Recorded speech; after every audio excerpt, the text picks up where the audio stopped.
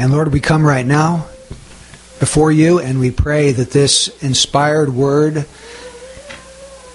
penned some 2,000 years ago, would live in the hearts of your people, that it would instruct your people, that it would motivate us towards holiness and towards service. In Jesus' name, amen. This morning I want to direct your attention to a phrase found in verse 21 as we begin. In verse 21 says, "Therefore, if anyone cleanses himself from these things, he will be a vessel for honor, sanctified, useful to the master, prepared for every good work." The phrase I want you to consider is useful to the master. Now, I don't know of very many other things in life that I would rather be than useful to my master. Can you say amen to that? We want to be useful. We want God to use us in His purposes and His plans. And God is doing something. God has an eternal plan that He's fulfilling. But what a great joy to have the Lord say, okay, I'm going to let you come in and be part of the thing I'm doing, and you get to share it with me. You get to be part of the working out of what I have predestined to occur from the foundation of the world. What a beautiful, wonderful thing that is. And here, the Apostle Paul is telling Timothy how Timothy can be useful to the master. Now, back in chapter 2, verse 14, he's speaking about false teachers and their false teaching. And he says about them that they wrangle about words, which is useless. So there is something that is useless, and that is false teachers who wrangle about words, having these word battles, speculations about Jewish myths and genealogies. That's useless, he says. But then over in chapter 4, verse 11, he says, "When you come, pick up Mark and bring him with you, because he is useful to me for service." So there is something in the book of 2 Timothy that's useless. That's false teachers and their teaching. There is someone else who's lifted up as someone who's useful. And remember, there was a time in Mark's life when he was not useful to Paul. He deserted Paul and Barnabas on their first missionary journey, and he went back home. We don't know why, but we know that he did desert the group. And from that moment on, Paul would not allow John Mark to join them. He felt it was a bad risk to have this man who had already proved that he was a deserter.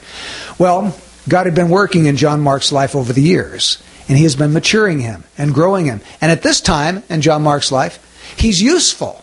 He's changed from useless to useful. And that's what we want to be. We want to be useful to our master. Now, as we work our way through the passage, remember that in 2 Timothy chapter 2, Paul is teaching Timothy about the Christian life, and he's using various metaphors. There's 3 metaphors in the first half of the chapter, and then there's 3 metaphors in the last half of the chapter. In the first half of the chapter, he says the Christian life is like being a soldier. It's like being an athlete. It's like being a farmer. The Christian is like a soldier in that he must suffer hardship, and he must not get entangled in the affairs of everyday life. He's like an athlete because he has to compete according to God's rules. God's rules is the Word of God, His revealed will laid down in Scripture.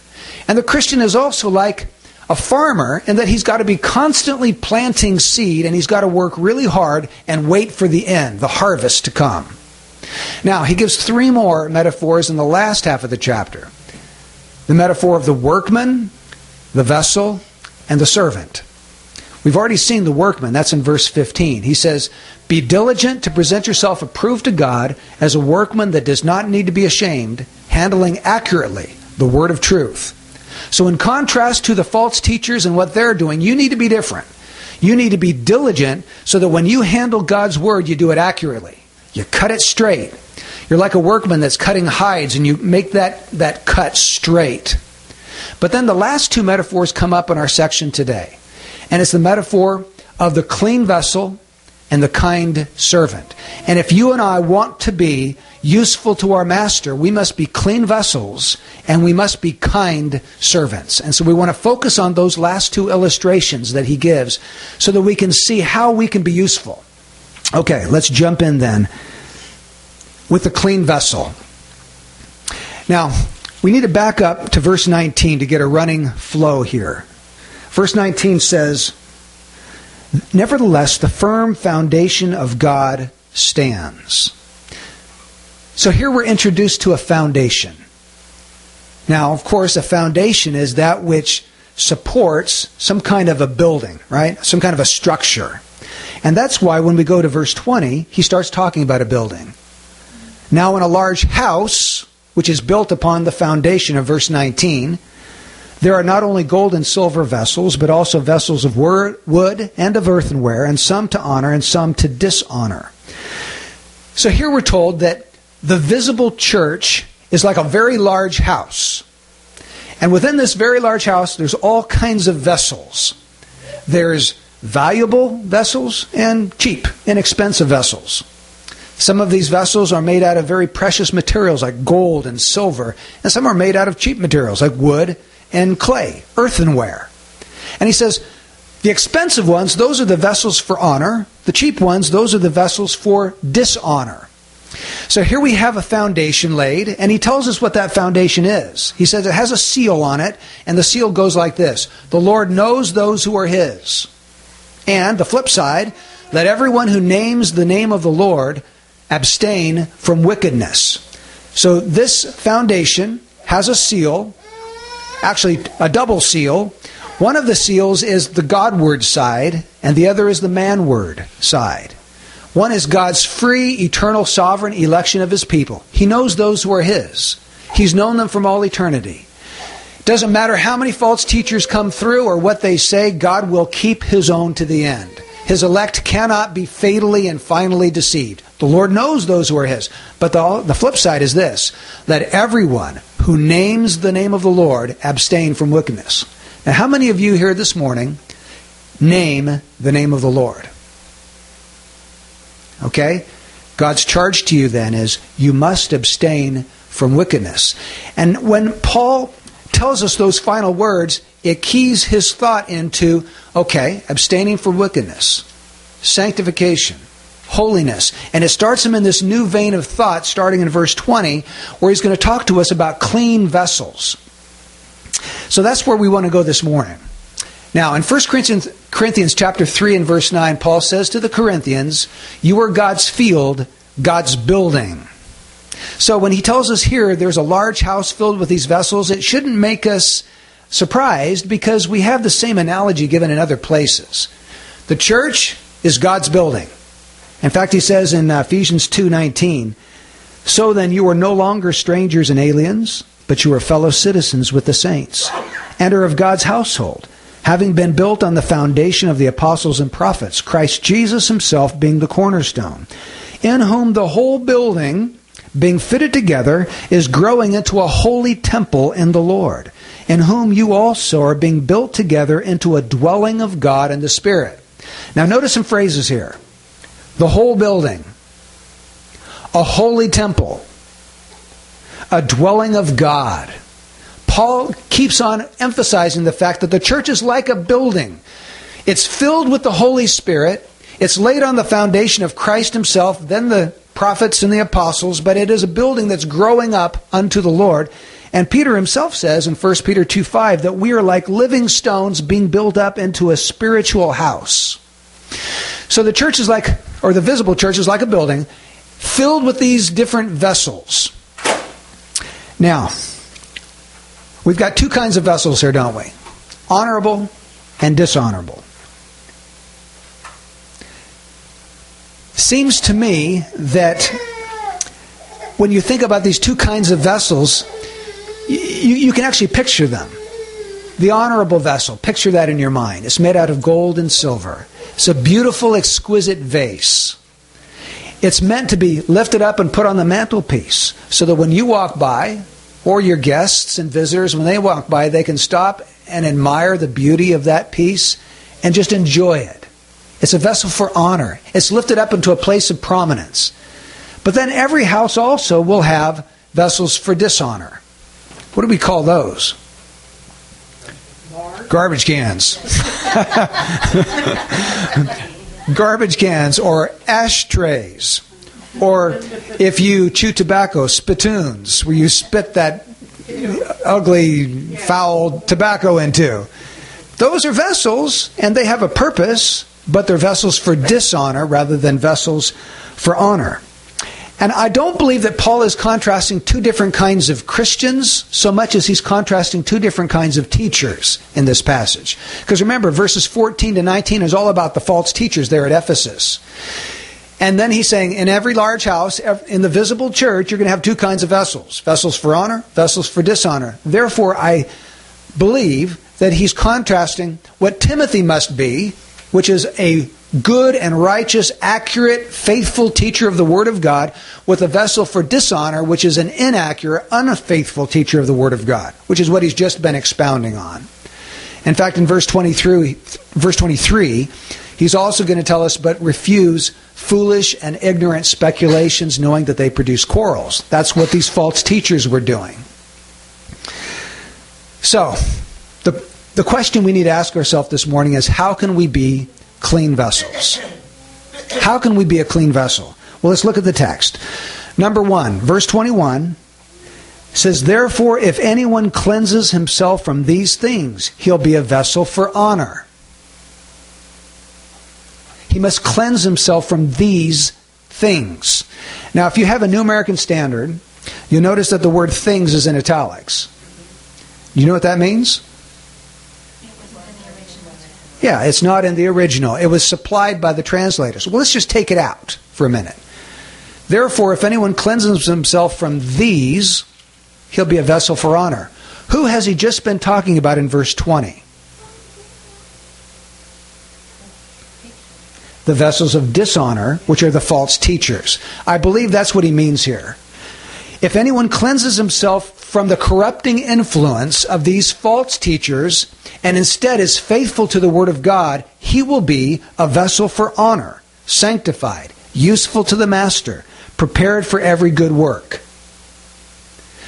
If you don't look at it that way, you find it a very difficult task of actually deciding what did he mean by these things. You could go back through the whole letter, I guess, and find everything negative in it, but the immediate context shows us that he's talking about vessels for dishonor, who wrangle about words, who are involved in worldly and empty chatter, whose talk is spreading like gangrene, who are involved in these speculations that are going nowhere.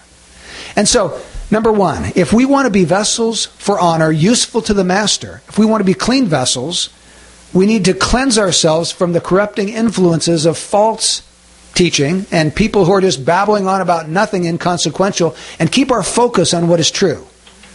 That is the Word of God. So we need to cleanse ourselves from these particular things, separate ourselves.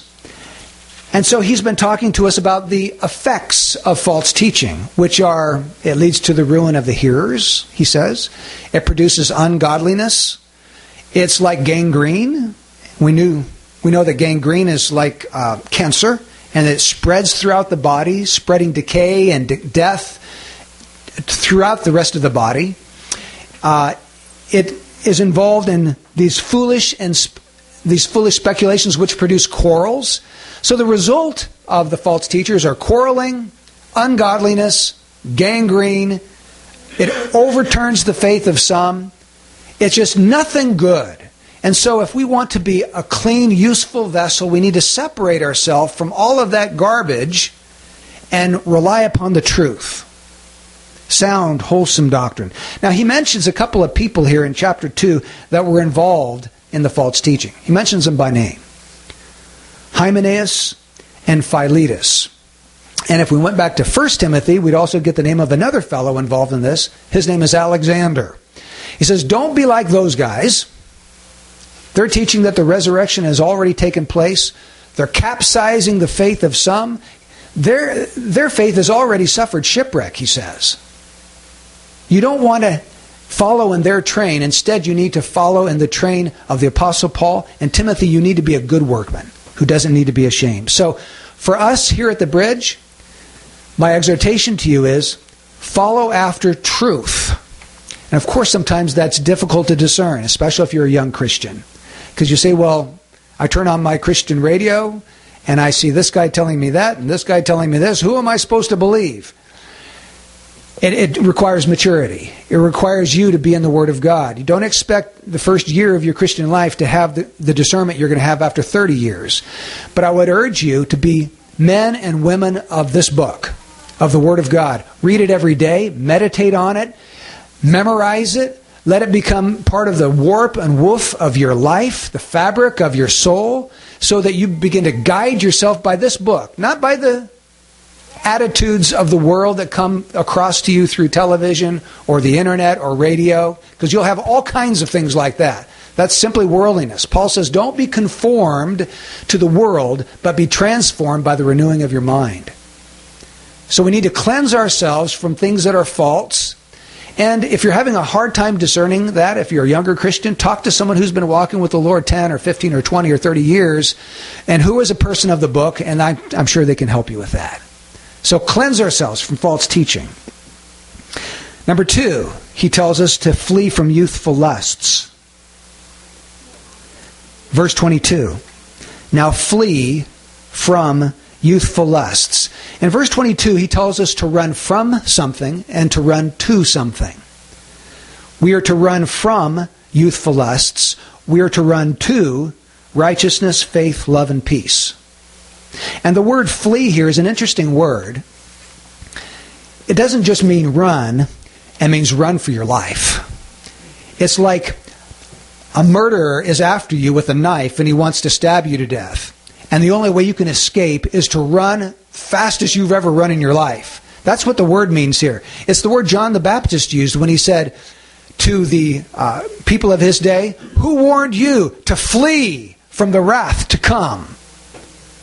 Run for your life. Escape from the wrath of God. Escape from danger. It's the word Jesus used in Matthew 23 when he was speaking to the Pharisees. And he said, how can you think that you're going to escape the sentence of hell? The word escape is the word for flee. Escape from hell. Flee from the wrath of God. So it's knowing that youthful lusts are dangerous to your soul.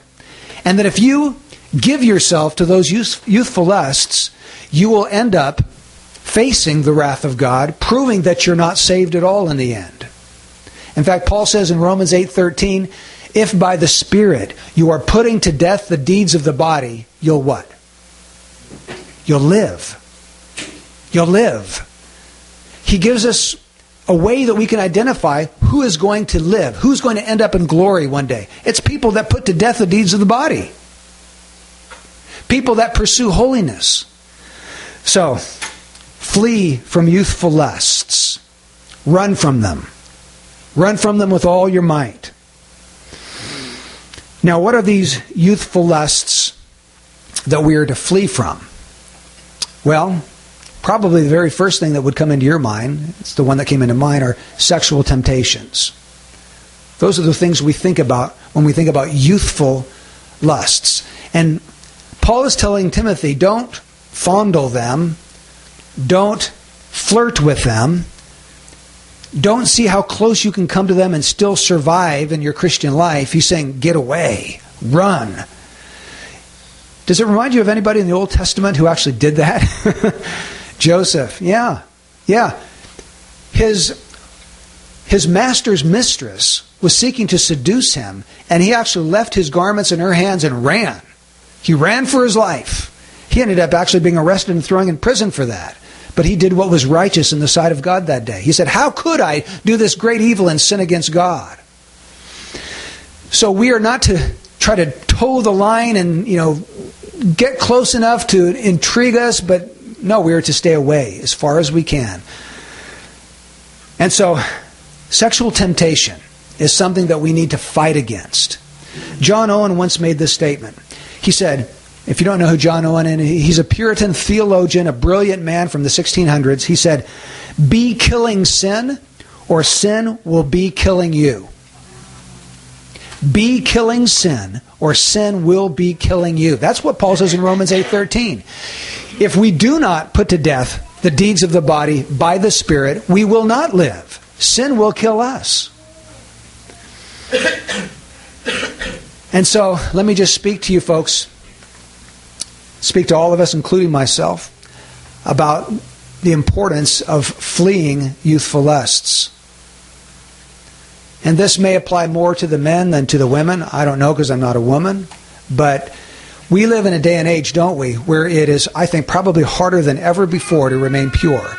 Because we're in a visually driven society where we've got television images. If you watch television, if you go on the internet, things can pop up and they just come. People know how to advertise and they know that sex sells.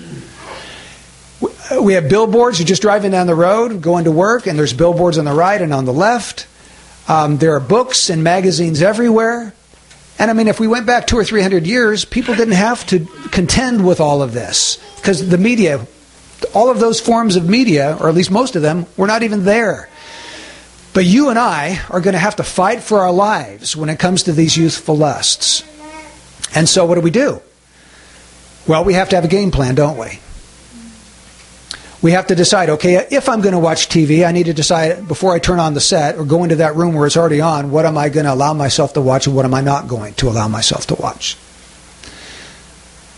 Might be good for us just to turn off our TVs and not watch them at all. I don't know that we'd really lose that much. We might gain a whole lot. If you're going to go on the internet, you need to have a game plan. It's a good idea to find a filter where you can filter the things that you can view on the internet. And give the password to your wife if you're married, so that she knows it and you don't, and you can't change it. Just a good, wise thing to do.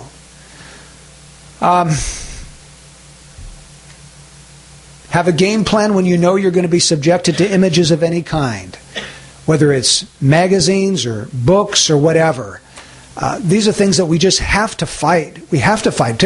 At the end of Paul's life, he said in 2 Timothy chapter 4, I have fought the good fight.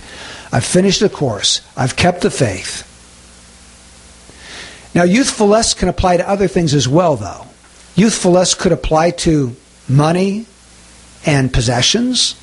Sometimes young people love, and old people do too, we love certain toys and trinkets. Maybe it's a new car or a boat or something we have our eye on, and that just becomes our God, our idol. We become covetous. So it can be that. It can also be the pride of position or prominence or reputation or everybody knows my name kind of a thing, and we want to be lifted up and have this position. So whatever the lust happens to be that you struggle with, flee. Run from it. Fight it. Get away from it. Like, just picture that lust as a man coming after you with a knife wanting to stab your heart out. Get away. So he says, number 1, separate yourself from the influence of false teachers. Number 2, flee from youthful lusts. And then number 3, there are things that he tells us that we must pursue. Pursue godliness. I've summed all these up in the word godliness. But he tells us about 4 things that we are to pursue here. And the word pursue means to run after or chase down. It's the usual word in our New Testaments for persecute. You may not have known that, and it may not make sense originally, but think about it. When someone is a persecutor, what are they doing? Yeah, they're going after people to get them. It's Saul of Tarsus. Picture him going into town after town, house after house, dragging off people, putting them in chains, taking them to Jerusalem where they would be imprisoned or executed. Paul says we are to be like Saul of Tarsus, but we're not chasing people down to persecute them. We're chasing down virtue. Righteousness, faith, love, and peace are the things we are to be running after and laying hold of for our own life. So the Christian life is not just avoiding sin, it's also running after virtue. And let's talk about those virtues for a minute. The first one he mentions is righteousness. Righteousness. What is righteousness? Well, it's to live right, isn't it? The righteousness Paul is talking about here is not our justification. He's writing to people who have already been justified, and he's telling them to pursue righteousness. So this is not our standing before God where he counts you righteous because of your faith in Christ. Paul assumes that those who trust in Christ have that standing. They've been reckoned righteous through faith. This is a practical righteousness where our lives are being conformed to the will of God. You could even say to the law of God. And there is a good use of God's law. We don't reject law as Christians simply because we're not under it. Yes, it's true. We're not under it, and under its curse. We're not under it in terms of being justified, but it tells us the life that is pleasing to God. And so, a righteous life is a life lived in conformity to the revealed will of God, and we would start with our New Testament, the teachings of Jesus Christ and His apostles, such as rejoice always, in everything give thanks, pray without ceasing, love your enemies. All of the New Testament imperatives are the revealed will of God, and to live a righteous life means we go to our Bibles and we live out what we read there. Jesus said, seek first the kingdom of God and what? His righteousness. So we are to seek it, just like Paul tells us here. Pursue it, run after it, seek it. So my question to you is, does that characterize your daily life? Are you seeking after righteousness day by day? Are you opening up this Bible, reading what it says, and then you find the revealed will of God? Do you pray and say, God, help me to do what I've just read? Fill me with your power, your Spirit, to do what I've just read you're commanding me to do. Well, the second virtue he mentions is faith. Pursue righteousness, faith. Now, he's not telling them to pursue faith in order to be saved, because they are saved. He's talking about the faith that lays hold of the promises of God and believes God's Word. You see, there's different levels of faith. You can have saving faith, but there's also the gift of faith, according to 1 Corinthians chapter 12. And actually, our faith can grow as Christians. Over in Romans chapter 4, Paul talks about Abraham, and he says that he didn't waver in unbelief, but grew strong in faith, giving glory to God, being fully persuaded that what he had promised he was able also to perform. So Abraham grew in faith, just as God wants you and I to grow in faith. He wants us to take a particular need in our life, to open up God's Word and see what it has to say about that particular need. And if there is a promise for that need, lay hold of that promise and believe God for it. Say, okay, Lord, this is what your Word says. I believe it. I trust you. I'm going to wait expectantly for you to do what you promised to do in your Word. The Bible says that God will supply all of our needs according to His riches and glory in Christ Jesus. So the next time you have a financial need, spread out Romans 4:19 before the Lord and say, okay, Lord, you promised. Now that is a promise to a particular person. The particular person is those who give sacrificially. If you read the book of Romans, you'll find that out. These people were giving to the Apostle Paul's ministry. And Paul turns around and says, okay, God is going to supply your need. So if you are a sacrificial, generous giver, you can trust that God is going to provide whatever need you run into. So we grow in faith. We grow in faith as we learn to apply the promises of God to specific needs within our own life. And then the third virtue is peace. Peace. There was all kinds of unrest in the church at Ephesus, wasn't there? Quarrels, bickering, fighting, wrangling about words, word battles. All of this was happening there within the church at Ephesus. Paul says to Timothy, pursue peace. Be a peacemaker. Seek not to spread strife any longer. Bring the brethren together. And he's going to tell them how to do that in the last half of this chapter. We're going to get to that in a minute.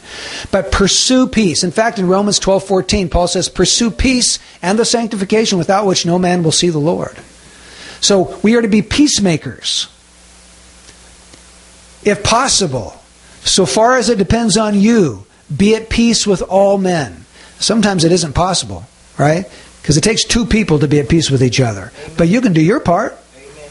You can let it go. You can forgive. You can lay down. You can bury the hatchet, whatever it is. And you can just say, okay, I'm done with that fight. I'm not going to fight anymore. I just want to be at peace with my brother and my sister. So we're to pursue righteousness, faith, love, peace. Notice what he says next. And do that with those who call on the Lord from a pure heart. Very important. Don't gloss over that. Now, who are these people? Who are those who call on the Lord from a pure heart? Romans 10:13 says, those who call on the Lord shall be saved. Who are those who call on the Lord from a pure heart then? genuine believers. Right? Notice they're not calling on the Lord from a false heart, but from a pure heart. These are genuine Christians. So Paul says, pursue these virtues, but do them with other Christians. That's why it is crazy for us to try to grow in holiness if we seclude ourselves from fellowship with other Christians. We're just shooting ourselves in the foot. Have you ever had that mindset? Well, I'll just kind of stay home from church and I'll read my Bible at home, and that's just as good as being with the church. No, it's not. It's not just as good. God has designed that you and I as Christians be around other Christians. And I don't know about you, but I know for myself that I am stimulated to grow in my faith by being around other brothers and sisters. It happens all the time. That's why we have this little body ministry thing that we do on Sundays. I'm hoping that people are going to be stimulating other people to love and good deeds, just like he says in Hebrews chapter 10. In fact, in Hebrews 10, it tells us that the reason we gather together, and we don't forsake the assembling of ourselves, but we gather together, the reason is so that we can stimulate one another. And it's not just the pastor stimulating the flock. It's all God's people stimulating all God's people to love and good deeds. And that's why the brothers come down to this building at 6 a.m. on Tuesday mornings and pray. That's why we come on Thursday mornings at 6 a.m. to study the Bible. That's why we come here on Sunday mornings. That's why we have prayer meetings. That's why the church gathers in every form and fashion. That's why we go and have lunch together after church. It's not just so that we can have lunch. It's so that we can be stimulating one another to love and good deeds. So if you want to grow in holiness, do not exempt yourself from the loving, stimulating environment of the local church. Be all in. Whenever the church meets, be there. Because it's for your own good. And also, God is going to use you to help somebody else. So, if we're together, share with other people a scripture the Lord has been using in your life. Share with them a verse you've been memorizing. Talk about the person that you were able to witness to. Just make that the common culture of the bridge, where this is just stuff we do all the time, because this is what we're supposed to be doing all the time. Stimulate each other.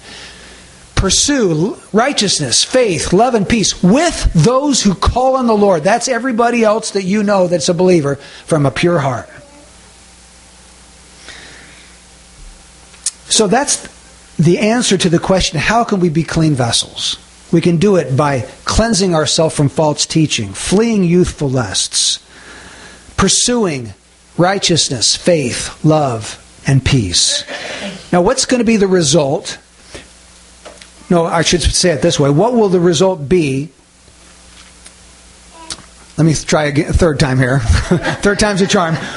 What will result from being a clean vessel? If we are a clean vessel, what will result from that? Well, he tells us in verse 21, therefore, if anyone cleanses himself from these things, he will be a vessel for honor, sanctified, useful to the master, prepared for every good work. There are 4 things that result from being a clean vessel. Number 1, he will be a vessel for honor. He'll be a vessel for honor instead of a vessel for dishonor. Now, I said earlier that every vessel serves a purpose. Otherwise, you wouldn't have that vessel in your house. A garbage can serves a purpose, doesn't it? An ashtray serves a purpose. So does a vase. So does beautiful china that costs hundreds of dollars. All of it serves a particular purpose. In Romans chapter 9, the Apostle Paul talks in a different place. He talks about vessels for honor and vessels for common use. And I thought it would be helpful for us to read that passage because it throws light on the purpose that God is going to receive from every vessel. And there is a sense in which every person in the world is a vessel. They're either a vessel for honor or a vessel for dishonor. So Romans chapter 9, verse 21. And we also have it up here on the screen if you want to follow along. Paul says, or does not the potter have a right over the clay to make from the same lump one vessel for honorable use and another for common use? What if God, although willing to demonstrate his wrath and to make his power known, endured with much patience vessels of wrath prepared for destruction? And he did so, in order that he might make known the riches of his glory upon vessels of mercy, which he prepared beforehand for glory. Now, did you notice, verse 21, there are some that are vessels for honorable use, and there are others that are vessels for common use. Now, in the context, who are the ones that are vessels for honorable use? Yeah, okay. And if we're to use the words of the text, those that he prepared beforehand for glory, vessels of mercy. Those are the ones that God has determined he will honor. What are the vessels for dishonorable or common use? There's others, he says here, I believe it's verse 22, he calls them vessels of wrath prepared for destruction. Now, a vessel of wrath and a vessel of mercy both have a use, a purpose. And we're told that purpose here in the section. He says that vessels of wrath prepared for destruction, and he goes on to say, and he did so. Well, let me back up. What if God, although willing to demonstrate his wrath and make his power known? There we go. What purpose does a vessel of wrath serve? They enable God to show his wrath and power. They enable God to demonstrate, to put on display his wrath and his power. What purpose does a vessel of mercy or a vessel of glory serve? There you go. To demonstrate or to make known the riches of his glory. Did you know that the thing that God is intense on doing, and he has been intense on doing this from the beginning of time until now, is to glorify himself. And the way he does that is put his attributes on display. He shows to his creation who he is. And that God is many-faceted. God is a God of wrath and power. He's also a God of mercy and glory.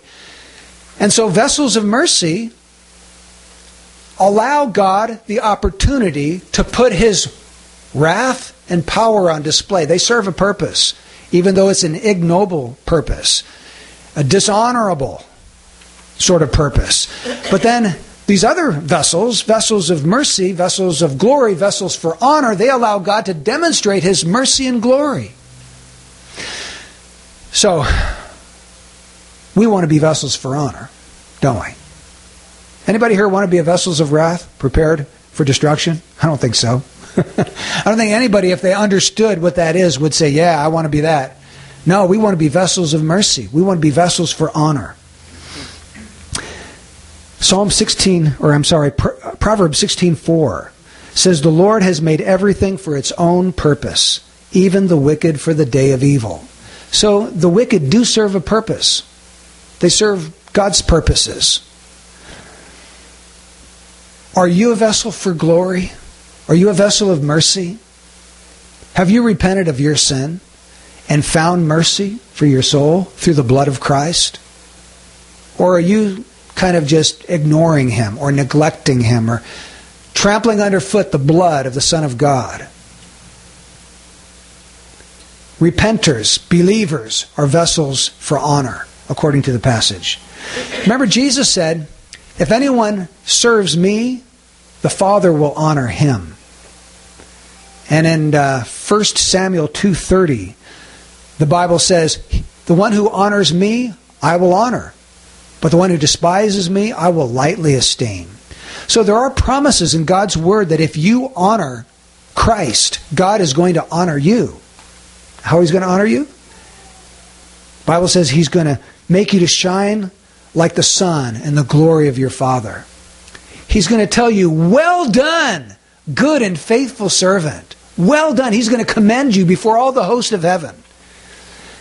He's going to say things like, because you've been faithful in a few things, I'm going to make you an authority over many things. Be an authority over 10 cities. He's going to reward his people, honor his people, lift up his people, cause them to shine like the sun, like the stars of the heavens. Do you want that? I sure do. So, vessels for honor. That's one of the results of being a clean vessel. We're vessels for honor. The second one is that we'll be sanctified. He says, therefore, if any man cleanse himself from these things, he will be a vessel for honor, sanctified. Now, the word sanctified means to be separated or to be set apart.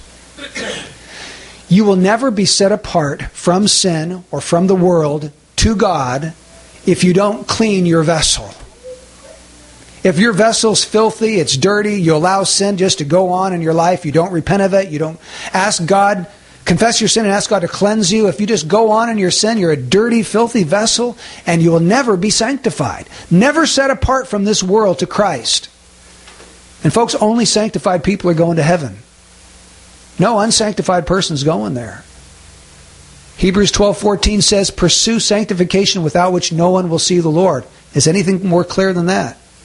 If I do not pursue sanctification, I will not see the Lord.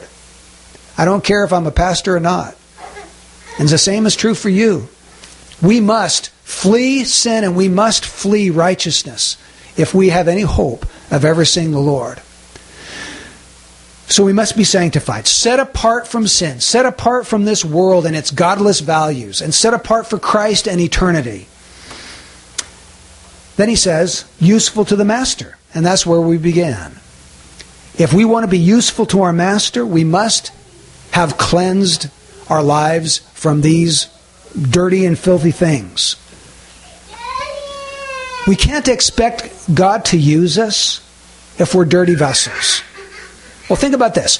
When you get up in the morning, you roll out of bed and you want a cup of coffee to try to wake up, and you go to pour yourself a cup of coffee. Do you reach into the sink and take that cup that's been there a couple of days and it's got all kinds of uck on the outside of it? Or do you go in your cupboard and pull out a brand spanking new clean cup? Well, why would God be any different than us? He wants clean vessels. God wants to use clean vessels. And if we're not pursuing holiness, we can't expect that the Lord is going to use us in a very big way. We have to be pure if we're to be useful to the Master. And then the final thing he says is prepared for every good work. An unholy man is going to mar and stain every good work he tries to do. If you're outside in the mud and you come into the house and you say, honey, I want to help you out today. I want to do good work. Let me vacuum the carpet. And so you walk to the living room and you start vacuuming the carpet with your muddy boots on. Well, okay, you're trying to do a good deed, aren't you? But you're making it worse than when you started. And if you're an unholy person and you leave sin in your life, you don't confess it, you don't turn from it, you can't expect that you're going to be someone who's able to do these good works and have good results from them. There's a very godly man, a Scottish minister in the 1800s by the name of Robert Murray McCheyne. He died young. I believe he was 27 years old when he died, maybe 28. He made this statement: do not forget the culture of the inner man. I mean, of the heart. How diligently the cavalry officer keeps his saber clean and sharp. Every stain he rubs off with the greatest care. Remember, you are God's sword, His instrument. I trust, a chosen vessel unto Him to bear His name. In great measure, according to the purity and perfection of the instrument, will be the success. It is not great talents God blesses, so much as likeness to Jesus. A holy minister is an awful weapon in the hand of God. Now, we read that and we think, an awful weapon in the hand of God? So we don't understand. When he used the word awful, he didn't mean awful like we do. He meant awesome, powerful, majestic, useful. I love those last two lines. It is not great talents God blesses so much as likeness to Jesus. So take heart. If you don't have a lot of great talents, you can still be useful to the Lord if you're like Jesus. If you're a holy man or woman. A holy minister is an awesome, awful weapon in the hand of God. So that is what results from being a clean vessel. According to our text, it results in the honor of God, sanctification, usefulness to our Master, and being prepared for every good work that the Lord would set in front of us. The Bible tells us that we're to be zealous for good deeds. Don't look at good works as something that you should shy away from. Sometimes because we hear so much that we're not saved by works, we think that Good works, there's something bad about it. No, there's everything good about good works. We're saved for them, according to Ephesians 2:10.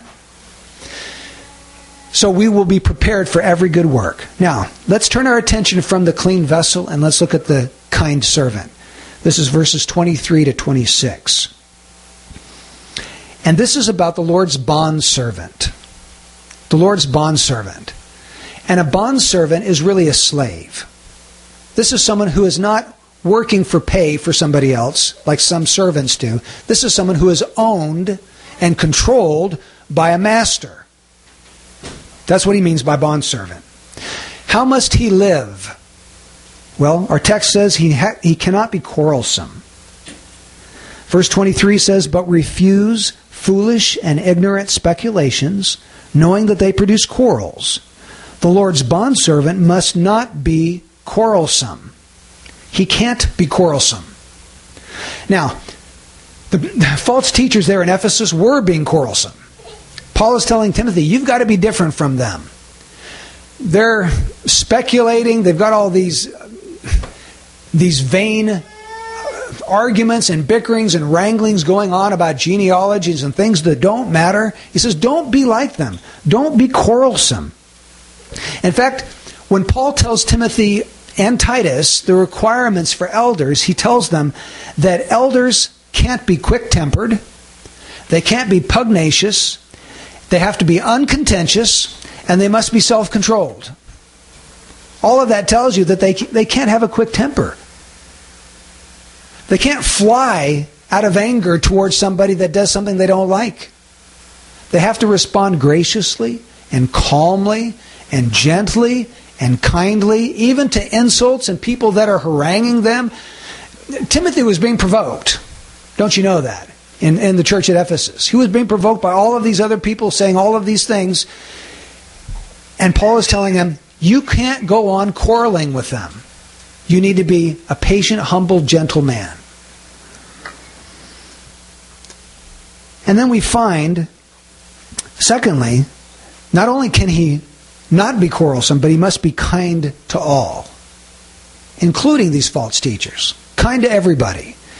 And the word kindness means it's somebody who sees a need, has compassion on that person, and then meets the need. That's what kindness is. Timothy was being called to be kind to everybody. The whole flock, no matter if they were troublemakers or not. He was to see needs, have compassion on needs, and meet needs. And then thirdly, he was to be able to teach. Able to teach. There is only one skill or one competency that is given to us in the Bible for an elder, a shepherd, a pastor. And that is he has to be able to teach. Now, Paul told Timothy back in chapter 2, verse 15, be diligent to present yourself approved to God as a workman who does not need to be ashamed, handling accurately the word of truth. So he must be able to study and understand the word of God accurately, but he has to go further than that. Then he must be able to communicate it. He has to be able to take it and teach somebody else what the truth is. So the Lord's bondservant is not quarrelsome. That's the negative. On the positive side, he is to be kind to all, able to teach the Word of God. So every elder, every shepherd in a church, in some form or fashion, needs to be able to teach. Whether it's teaching children or counseling or teaching adults or whatever it happens. It can be in small groups or from the pulpit. It doesn't matter. They have to be able to communicate truth. And then thirdly, he must be patient when wronged. And of course, we know from the context that would have to do with these false teachers who are wronging him. He has to be patient when he's wronged. The word patient means long-suffering. Sometimes we think of patient as someone who's just able to wait a long time. He just waits and waits and waits, and he's okay with that. That's not what this word means. It means he suffers over and over and over again without lashing out. He has a really long fuse. He doesn't lose his temper. He doesn't take revenge. He bears all patiently. That's the idea here. He's patient when wronged. And then the other listing here is he must be able to gently correct those who are in opposition. So not only does he have to know God's Word and teach it, but he has to have the courage to correct people when they are wrong. Now, what was going on in the church there that Paul was going to have to correct? Paul's teaching. It takes courage to do that. It's a lot easier just to kind of look the other way and hope things get better. They rarely do. And of course, Jesus taught us that if your brother sins, to go and reprove him in private. And so what he would do in this situation is not publicly rebuke this man. He would take him in private and he would expose the error of his teaching. And he's to do it in a particular way, isn't he? He's to do it gently. Why do you suppose he would have to do this gently?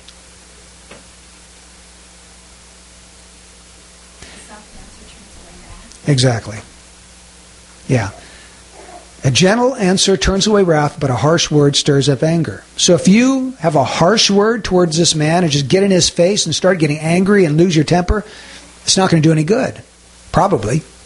It's going to make him more set in his error and determined to keep spreading it. So we are to go to him gently, hoping and praying that God will turn away wrath and cause there to be a receptivity to the truth you're trying to communicate. So we go humbly, meekly, gently, kindly, but courageously. And we speak to the brother who's in error and try to correct him, do our best to correct him. So that's how must the Lord's bondservant live. He's to live in an unquarrelsome manner. He's to be kind to all. He's to be able to teach. He's patient when wronged, and he gently corrects. Now, what's going to be the result when he lives that way? Well, let's keep reading. If perhaps God may grant them repentance leading to the knowledge of the truth, and they may come to their senses and escape from the snare of the devil, having been held captive by him to do his will. There are 4 things here that I want you to see. The first one is, if perhaps God may grant them repentance. 2 words to think about. Perhaps and grant. So what is the word grant all about? It's talking about a gift, isn't it? If God may give repentance. Well, that tells us that repentance comes from God as a gift, doesn't it? Pretty simple, pretty straightforward.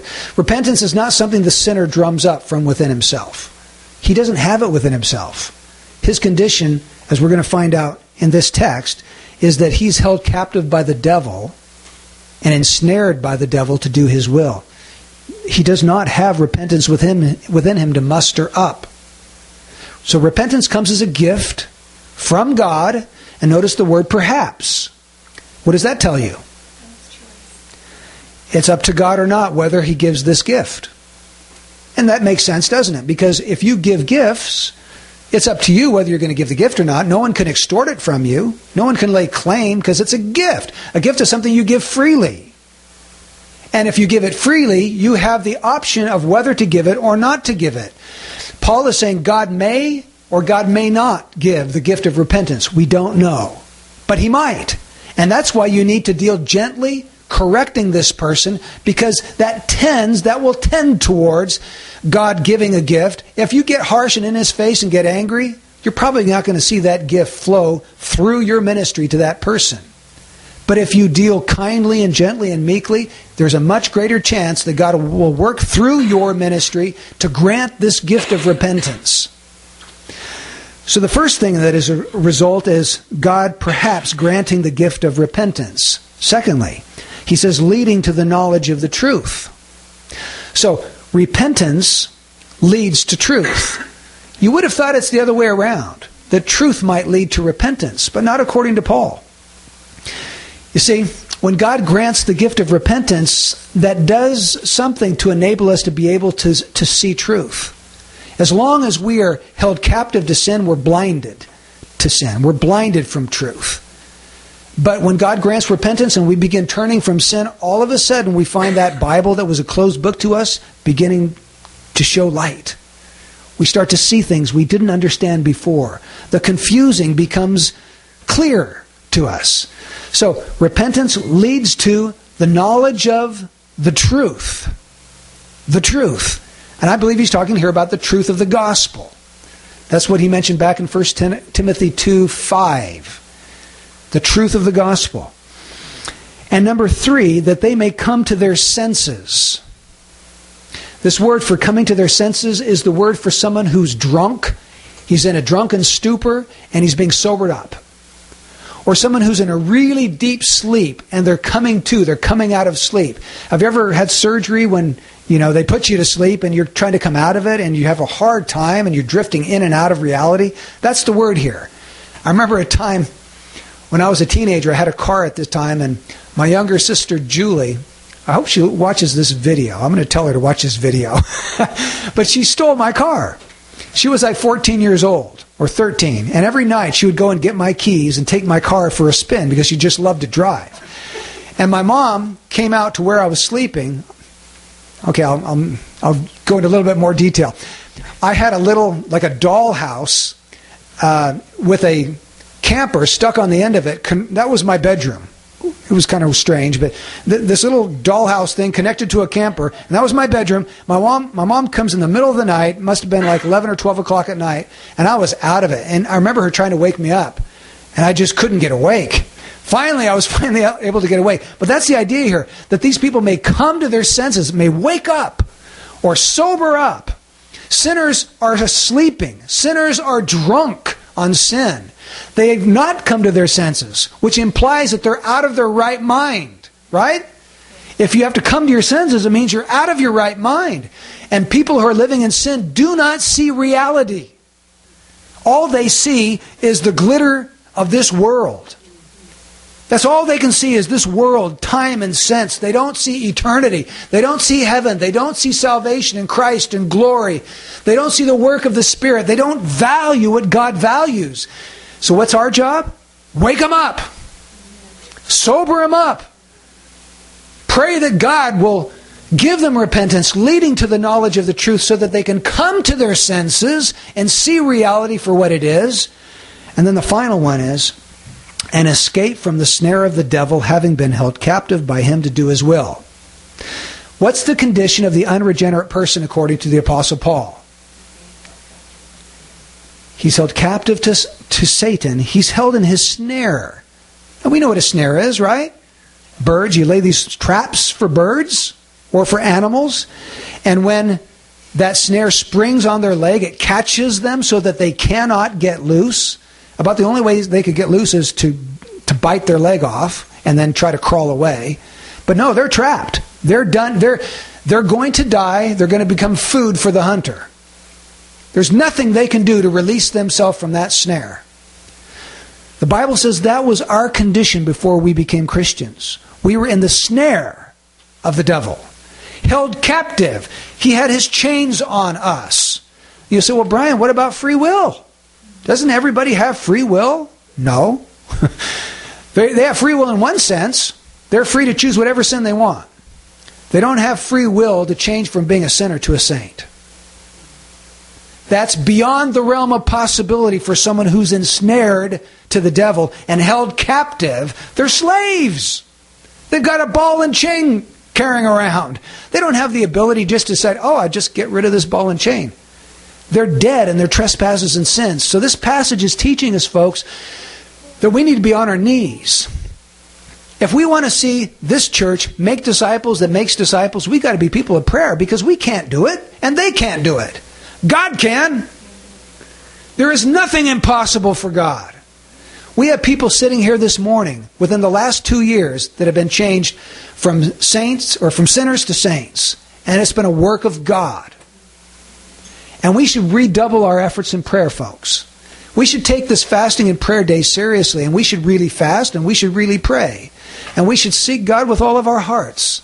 And in our private lives, and I speak this to myself because I don't think that my prayer life is what it ought to be. We need to be thinking about how can we carve out time just for prayer. And I'm glad the men are meeting down here once a week now for prayer for an hour or an hour and 50 minutes, whatever it is. Those are good things. We need to be calling on God to do the miraculous, the impossible. With men, remember they asked Jesus, who then can be saved? Jesus said, with men, it's impossible. He didn't say it's hard. He said it's not possible with men. But with God, it's possible. There is nothing impossible with our sovereign God. So we need to redouble our efforts to pray. And if there are loved ones on your heart, pray for them, pray for them, pray for them. So we have Paul's teaching to Timothy. If you want to be useful to the master, he says, be a clean vessel and be a kind servant. Now this has special application for leaders within the church. There's no doubt about that. The Lord's bondservant was a term for people who were served as elders and pastors within local churches. That's what Paul is talking to Timothy about. But it has application for you too. Every one of us need to be clean vessels, and every one of us needs to be willing to teach and correct and reprove with all meekness and humility and gentleness and kindness when the Lord directs us to do that. In Matthew 18, Jesus said, if your brother sins, go and reprove him in private. Now, he's not talking to just pastors there. He's talking to the church. Church, if your brother sins, go and reprove him in private. That's a command laid upon all of us. And so this has application for all of us. Faithful are the wounds of a friend. If you really love somebody else and you see them drifting off into sin, you will be an unfaithful, unloving friend if you do nothing. Now, I know that's hard for us because we hate confrontation. Would much sooner just pray for them and just hope God does something. But that's not what God is commanding us to do. And if you know people who have been in fellowship and it seemed as if they were seeking God and they start drifting off, then you and I, all of us, need to do something about that. That's the Word of God to us. So my exhortation for you today, Jesus is the Master. He has bought you with a price. Be a clean vessel that He can use. Be a kind servant that He can use. Amen? Let's pray. Lord, would you truly do that work in our hearts today? We desire to be clean vessels, kind servants. We desire that you would be able to use us, that we would be useful to you, our Master. In Jesus' name, amen.